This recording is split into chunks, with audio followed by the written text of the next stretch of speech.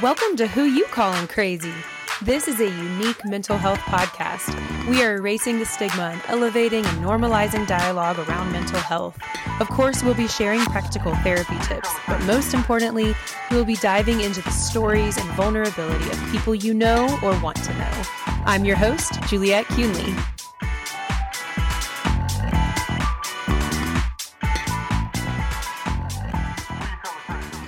Nisha Pai. I own a small accounting firm here in Charlotte, North Carolina, Pai CPA. But my bigger purpose and mission in life comes off of a book I just published in January 2022 called Overcoming Ordinary Obstacles. And in fact, I just had a session with my speaking coach earlier about how to take this book and get it out in the world through keynote speaking and through my podcast and everything. So I'm an accountant by trade, but something bigger by purpose. I love that. It's so important that we note like what we do for our job is not who we are. Right. Most often, right? I mean, yes, it can be a calling and that sort of thing, but not totally over attaching to what I do in my day to day. So I love to hear how you put that. Tell me a little and it's also like a vehicle, right? Like your job, your career, your vocation is a vehicle for you to spread love and give light and help people towards their greatness. Yes. So tell me about the book. So my book, Overcoming Ordinary Obstacles, is about my journey as a first generation Indian woman born and raised in the South in a time in the 70s. So just a very interesting journey because I laugh because a lot of first gens in my generation were screwed up. Confused. We're called confused daisies in the Indian culture. And, you know, I had a lot of challenges growing up. You know, I was neither here nor there. You know? And so writing the book was very therapeutic for me because not only did it give me permission to be like, hey, it was okay that I struggled with my identity as I should have, right? Like normalcy and what those struggles did to shape me as a person and how I got through where I am up until today, essentially. Sure. So tell me about the confusion, how you guys reference it in the culture. And it's this kind of caught in between. So I don't fit in here. I don't fit in there. Yeah. I'm confused about who I am, how to find myself. Tell me more about that. Yeah. So I think I spent the greater part of my life defining that because I wasn't fully Indian. I was rejected by Indians for being too white.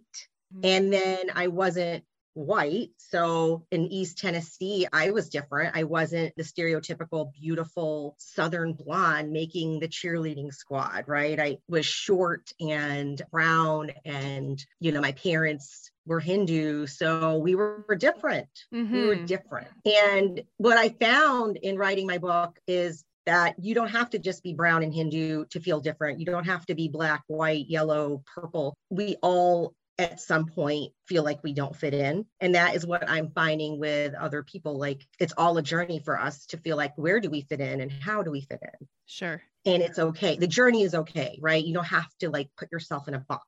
Yes. And I finally got to a point where I'm like, I don't have to define myself as I'm Indian or I'm American or I'm brown or I'm white. I don't have to define myself in any of those boxes. I can be my own box. It's hard to find that permission as an adolescent, especially. Oh, 100%. The labels. Yeah, we love labels, don't we? We love labels. I grew up with a lot of anger inside of me, angry towards my mom, angry towards my dad, angry, you know, Dad, why didn't we land in New York City where there's a bigger Indian population? Or my mom, who was a very traditional, stereotypical, subservient Indian wife. And, you know, I carry a lot of anger throughout my life.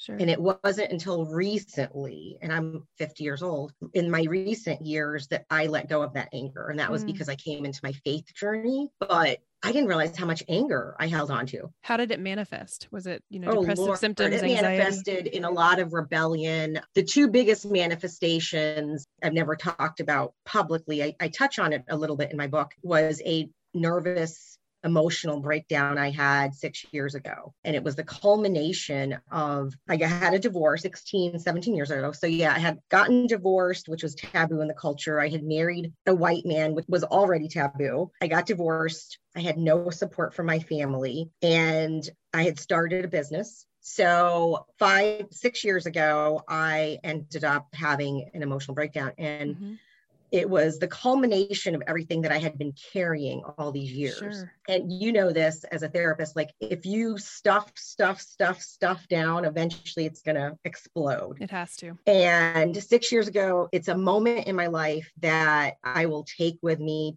all the way to the end of my life that I regret. And so 6 years ago, the way that manifested is I had I don't know how to explain it, but just I had an out of body experience. Mm-hmm. And for about a period of a month, I was spewing hate and saying hateful things to my family, to people that were closest to me, and just being this, I felt like the devil took over my body. And one day, saying things to my parents and like, I hate you and why aren't you dead? I mean, just awful things. And I didn't understand what was happening and they didn't understand what was happening. And one night, I had gotten into an argument with my son. He was 16 at the time. He was at his father's and I FaceTimed him. And this is the moment in my life that I will never forget. And it's emotional to talk about, but I FaceTimed him while he was at his dad's. And I was so in the middle of my rage that I said to him on FaceTime, I'm going to be packing your room up. So I started packing up books and boxes and you could go live with your dad,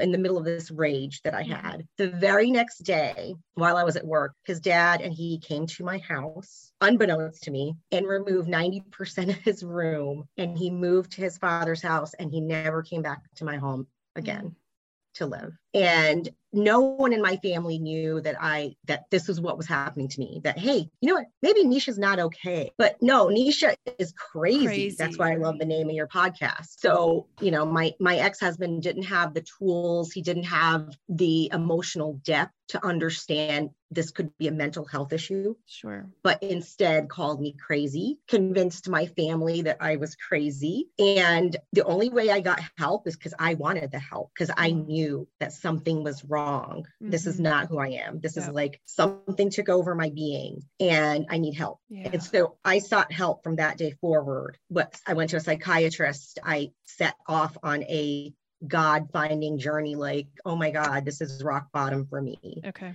Yeah. And I struggle because, it took years to repair my relationship with my son, who is my entire world. And he's 22 now, but I don't know that he'll understand fully what happened, because all he could hear at 16 was, my mom doesn't want me. She's rejecting me. My mom kicked me out of the house. And I didn't have anyone to support. I didn't have anyone to help support that. That's the thing, especially with anger. Well, first of all, thank you for sharing. Thank you for sharing that. It's so tender and I can feel that. And I feel the regret. It brings me to tears usually when I talk about it. But I was like, I'm not going to cry about it. No, it's okay. Because that's the thing is that you use the word regret. And I hope that you can get to a point where you can, overlay some compassion on that so much about anger is about pain. Yes. But people don't know, we have such an interesting relationship with anger in our society. And people don't know how to react to it, how to respond to it. And so it sounds like, and you're part of the culture is not talking about emotions.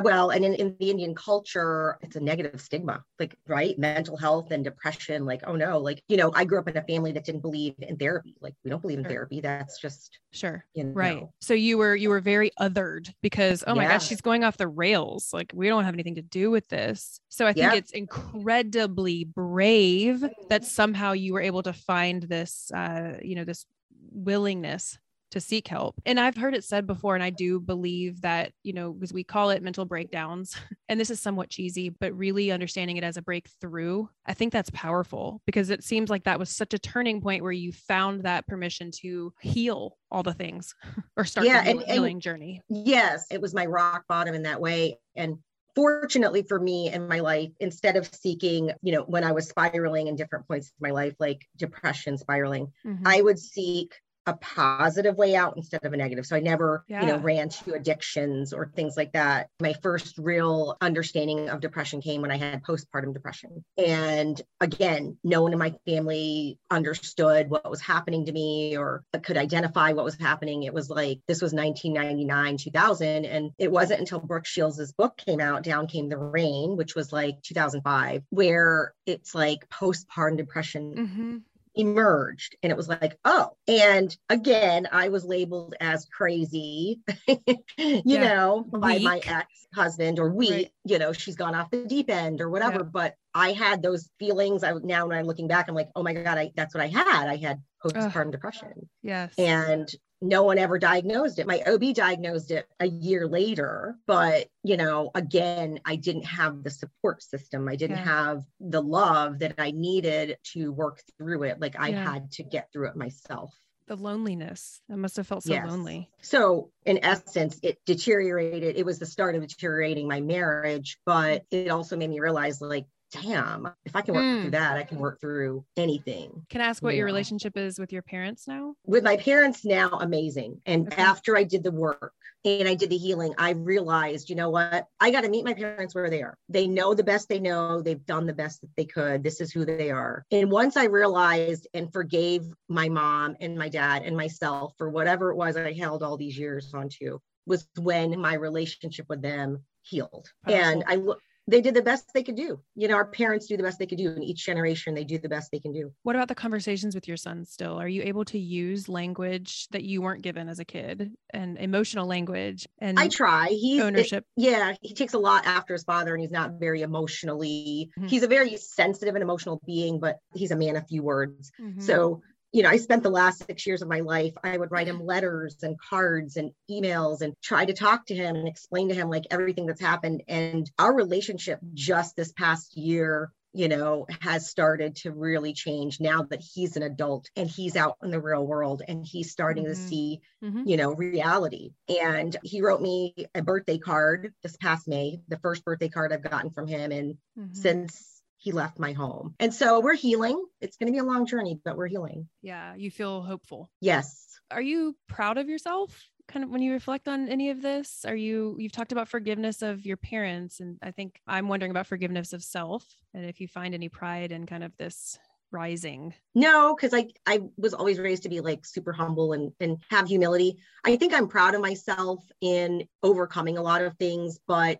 I felt initially a lot of shame, a lot of regret, a lot of the negative feelings. And I had to really work through and work on forgiveness of myself. I have forgiven myself. Yes. Am I proud of, overcoming? Yeah, I think so. But it's not like the first place I go to in my head, but because it took me years to forgive myself. Like I probably literally just forgave myself a year ago or something it took years. Yeah. One other thing that kind of jumps out, and I think a lot of us do this. I asked you if you're proud, and we go to this place of, I have to be humble. It's almost like those things can't coexist. Together, yeah. And especially as women, I think we hold on to this idea that claiming things, being proud, taking ownership of things, it feels arrogant or something. So that just jumped out to me too. Like, no, it's okay to claim and be proud. It doesn't mean we're not humble. And that is something I work on too, because, I want to talk about my accomplishments. Why not?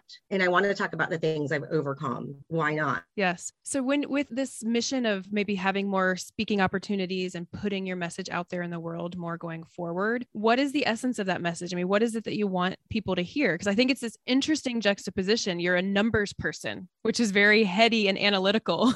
And then we're talking about this very human, emotional embodiment of things experience, right? So what is the essence of your message? Well, I think I'm displaced as an accountant. My parents wouldn't let me go into what I wanted to, which was fashion design. Okay. But I want to, I don't want to be like just another motivational speaker or use the buzzwords empower, but I want people to realize that they can take the power back from whatever or whomever they have given it to, and that they can really own the power to make the life that they want for themselves. Ultimately, that is what I want people to hear when I share my talks, my stories, whatever, and that you cannot be defined by a human or a circumstance. If you believe in God or whatever's out there, like your purpose on this earth is to be meant to be walked, and there's nothing or no one that can stop you. Because buzzwords are okay when they carry the depth and the authenticity that you bring to it. Sure. And I feel that in your story and in your sharing it, that we don't realize how often we give our power away. to other circumstances or other people. So I like that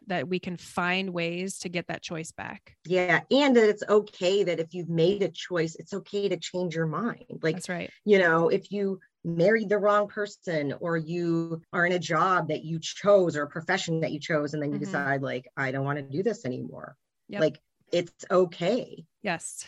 To leave it, to make a change. That's right. Holding loosely to things, like we've talked about, from labels to identities, not over attaching to any of it, is really important so that you can pivot and be flexible. So it's interesting to me that you say, you would have gone into fashion design, because I know just from looking at your Instagram and stuff that you do at least get to sort of make that a hobby, right? And express yourself in that way. And And I, it's funny. I laugh because most of my friends are creatives and they're business owners and creatives. I stalk people's Instagrams of people that yes. like, all the stylists and all the designers and all the artists in town. Like I end up like being their friend because I stalk them and I'm like, hey, I want to be your friend. Yes. I love it. You go after it, girl. You go after it.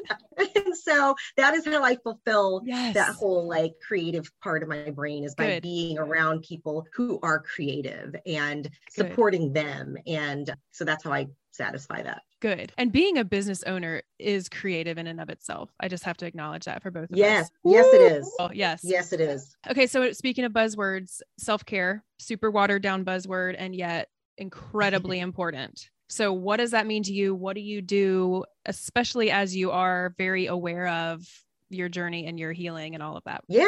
So, what's funny is I've always been doing self-care and I didn't realize it. I always thought it was selfish. And now I'm like, yes, I have permission to take care of myself. Yes. For me, it really what brings me joy in the moment. So do I want to go to the gym? Do I want to read a book? Do I want to watch Netflix? Do I want to go aimlessly wander around the mall? Do I want to get a pedicure? It's anything that makes me fill my cup back up in that moment of whatever it is I'm feeling, and so I'm constantly giving myself self-care. Awesome. And unlearning the selfish narrative around it. Yes. Yeah. Yes. What about therapy? I just mentioned before we went on air that I was like, I think I need to go back to a therapist. Do you have any openings? And I'm like, let me press record. But why? Because I think that's what sometimes I get that question all the time. How do I know it's time to go to therapy? So what's the stirring for you that makes you feel pulled to that? So that's a good question. It's been a while. It's been since I hardcore went, I call it the episode. So after my episode, probably a good year or two. And then it kind of fell off, and mainly because I felt like there wasn't a good fit with whomever I was with. And I just never sought it out again. Yep. But lately I've been feeling like, I think I need to check in because I'm having some negative feelings or thoughts around XYZ in my life, or this keeps coming back up in my life. So I think I need to process and work through it. That's great. So that was sort of like the buzz of like, I think I need a therapist again. That's great. Yeah. I think that's so helpful because, my short answer is always just there's never a wrong time. So, but I love that you're open to receiving that it's an option, and then that it's been helpful before, it can be helpful again. There's something that doesn't align with who you can be or what your best self looks like. And so you'd like to figure out that dissonance. That's what I hear in that. Yes. Yes. And sort of get my thoughts like in alignment with, I don't want to go down a rabbit hole. I want somebody who is, who has the structure and the framework, and who is a objective third party that can help me process through all of that. Yep. Okay. Well, we'll toss around some ideas off air. Any go-to mentors, words of wisdom, things that people that you turn to when you outside of therapy, but just other things that lift you up? I don't know that I necessarily have a person or a thing. I love to follow people who have like overcome so much. And I know this is like cliche, but like an Oprah or, I watched Adele's amazing Oprah episode and I thought, oh my God, I can relate to her so much. So it's just following people who I feel have overcome things in their own journey and are willing to share it in the world. And it's like, finding the relatability there, but people who show their humanness, right? Yes. Yep. Yes. And then you realize like, wow, we're all similar. Yes. And so why is there such a stigma, right? That's the mission, sister. And also that mental health is real. Like, I had to convince my son's father, like mental health is real. It is real. So if you don't get on the bandwagon, you're going to realize that a lot of things unfortunate things that happen in the world, or even for yourself, one day you might realize you're hitting depression, or, Sure. it is a very real thing. And the more that people grasp it and try to create support around it, the better off we would be, I think. Agree. Yeah. Thank you. Thanks for your vulnerability and for chatting with us. I know that it's going to be helpful for other people to hear that too. So I really appreciate your time. Thank you. This has been amazing to talk and therapeutic. And I just want people to know that, don't beat yourself up. Don't beat yourself up. You're doing the best that you can do. Giving ourselves self-compassion. Yeah. Oh, Nisha, I love it. We could go on for hours. Let me mark our time here. This is what's so hard. I'm trying to have shorter episodes because people's attention spans are just what they are. 30 minutes or less are good. I know, but then it's and then it's this line for me of, this isn't therapy. Don't ask her that. I want to go here. That takes us here, deep, and it's I gotta stay. It's hard. It's a hard balance, but I'm so grateful. Tell me more about your podcast. So it's funny. I'm going to hopefully relaunch and rebrand it soon. It's called Piece of the Pie. And I originally started it interviewing entrepreneurs in Charlotte who I thought were successful, and having them take us through their journey of mistakes they might've made. Why? What's their why? Yeah. Why did they create this business, and just kind of have real talk with it. Oh. And it was a hobby, but I think I want to take it to the next level in 2022. I love that. I love that because that's why I've, admired y'all's little girl squad, Oh, the girl squad. Because entrepreneurship is such a lonely space. Very lonely. And very lonely. And people don't get it. And it happened so quickly for me too, that I just find the frustration is I talk about that a lot in therapy, because the people now that work for me, with me really don't understand it. And they won't. And your team won't understand it. Your spouse, your partner, if you have one, your dog, they're not going to understand it. Right. That there's just constant decision making and constant ideas and risk taking. Well, and it's interesting because it's interesting you say that. My friend group, since owning a business of 10 years, has gravitated towards business owners. That doesn't mean you're not one, I don't relate to you anymore. It just means that who am I wanting to spend my time with mostly? And mostly it is a fellow business owner. Yeah. I need more of that. I told Melissa, I'm invite me to something. I don't need to be fully in, but I need. Come on in, girl. We will take you. If we can have a round table, it's every now and then, because it's so isolating. And then kind of going back to what we were saying earlier about women and owning it, I feel self-conscious about putting out that girl boss thing. But I am super proud of what I've built. It's fucked up because I'm just I don't know how to walk that line. Well, we see Sarah Blakely do it. Blakely, am I saying that right? Of Spank. And I'm yes, we need more of us to cheer us on. Yes.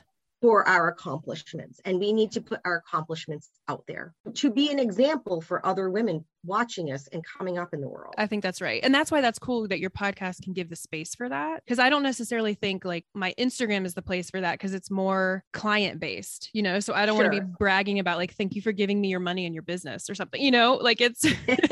Well, I think you could talk about how many people you're helping and what kinds, I definitely think there's room for that there.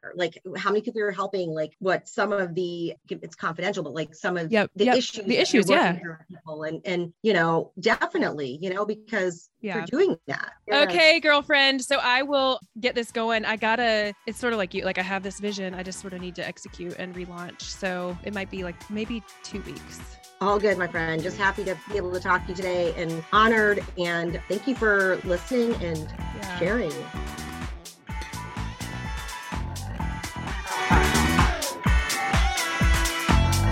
So who you calling crazy? I think you mean human. We're removing the stigma, y'all. Say it loud and proud. Yep, I go to therapy.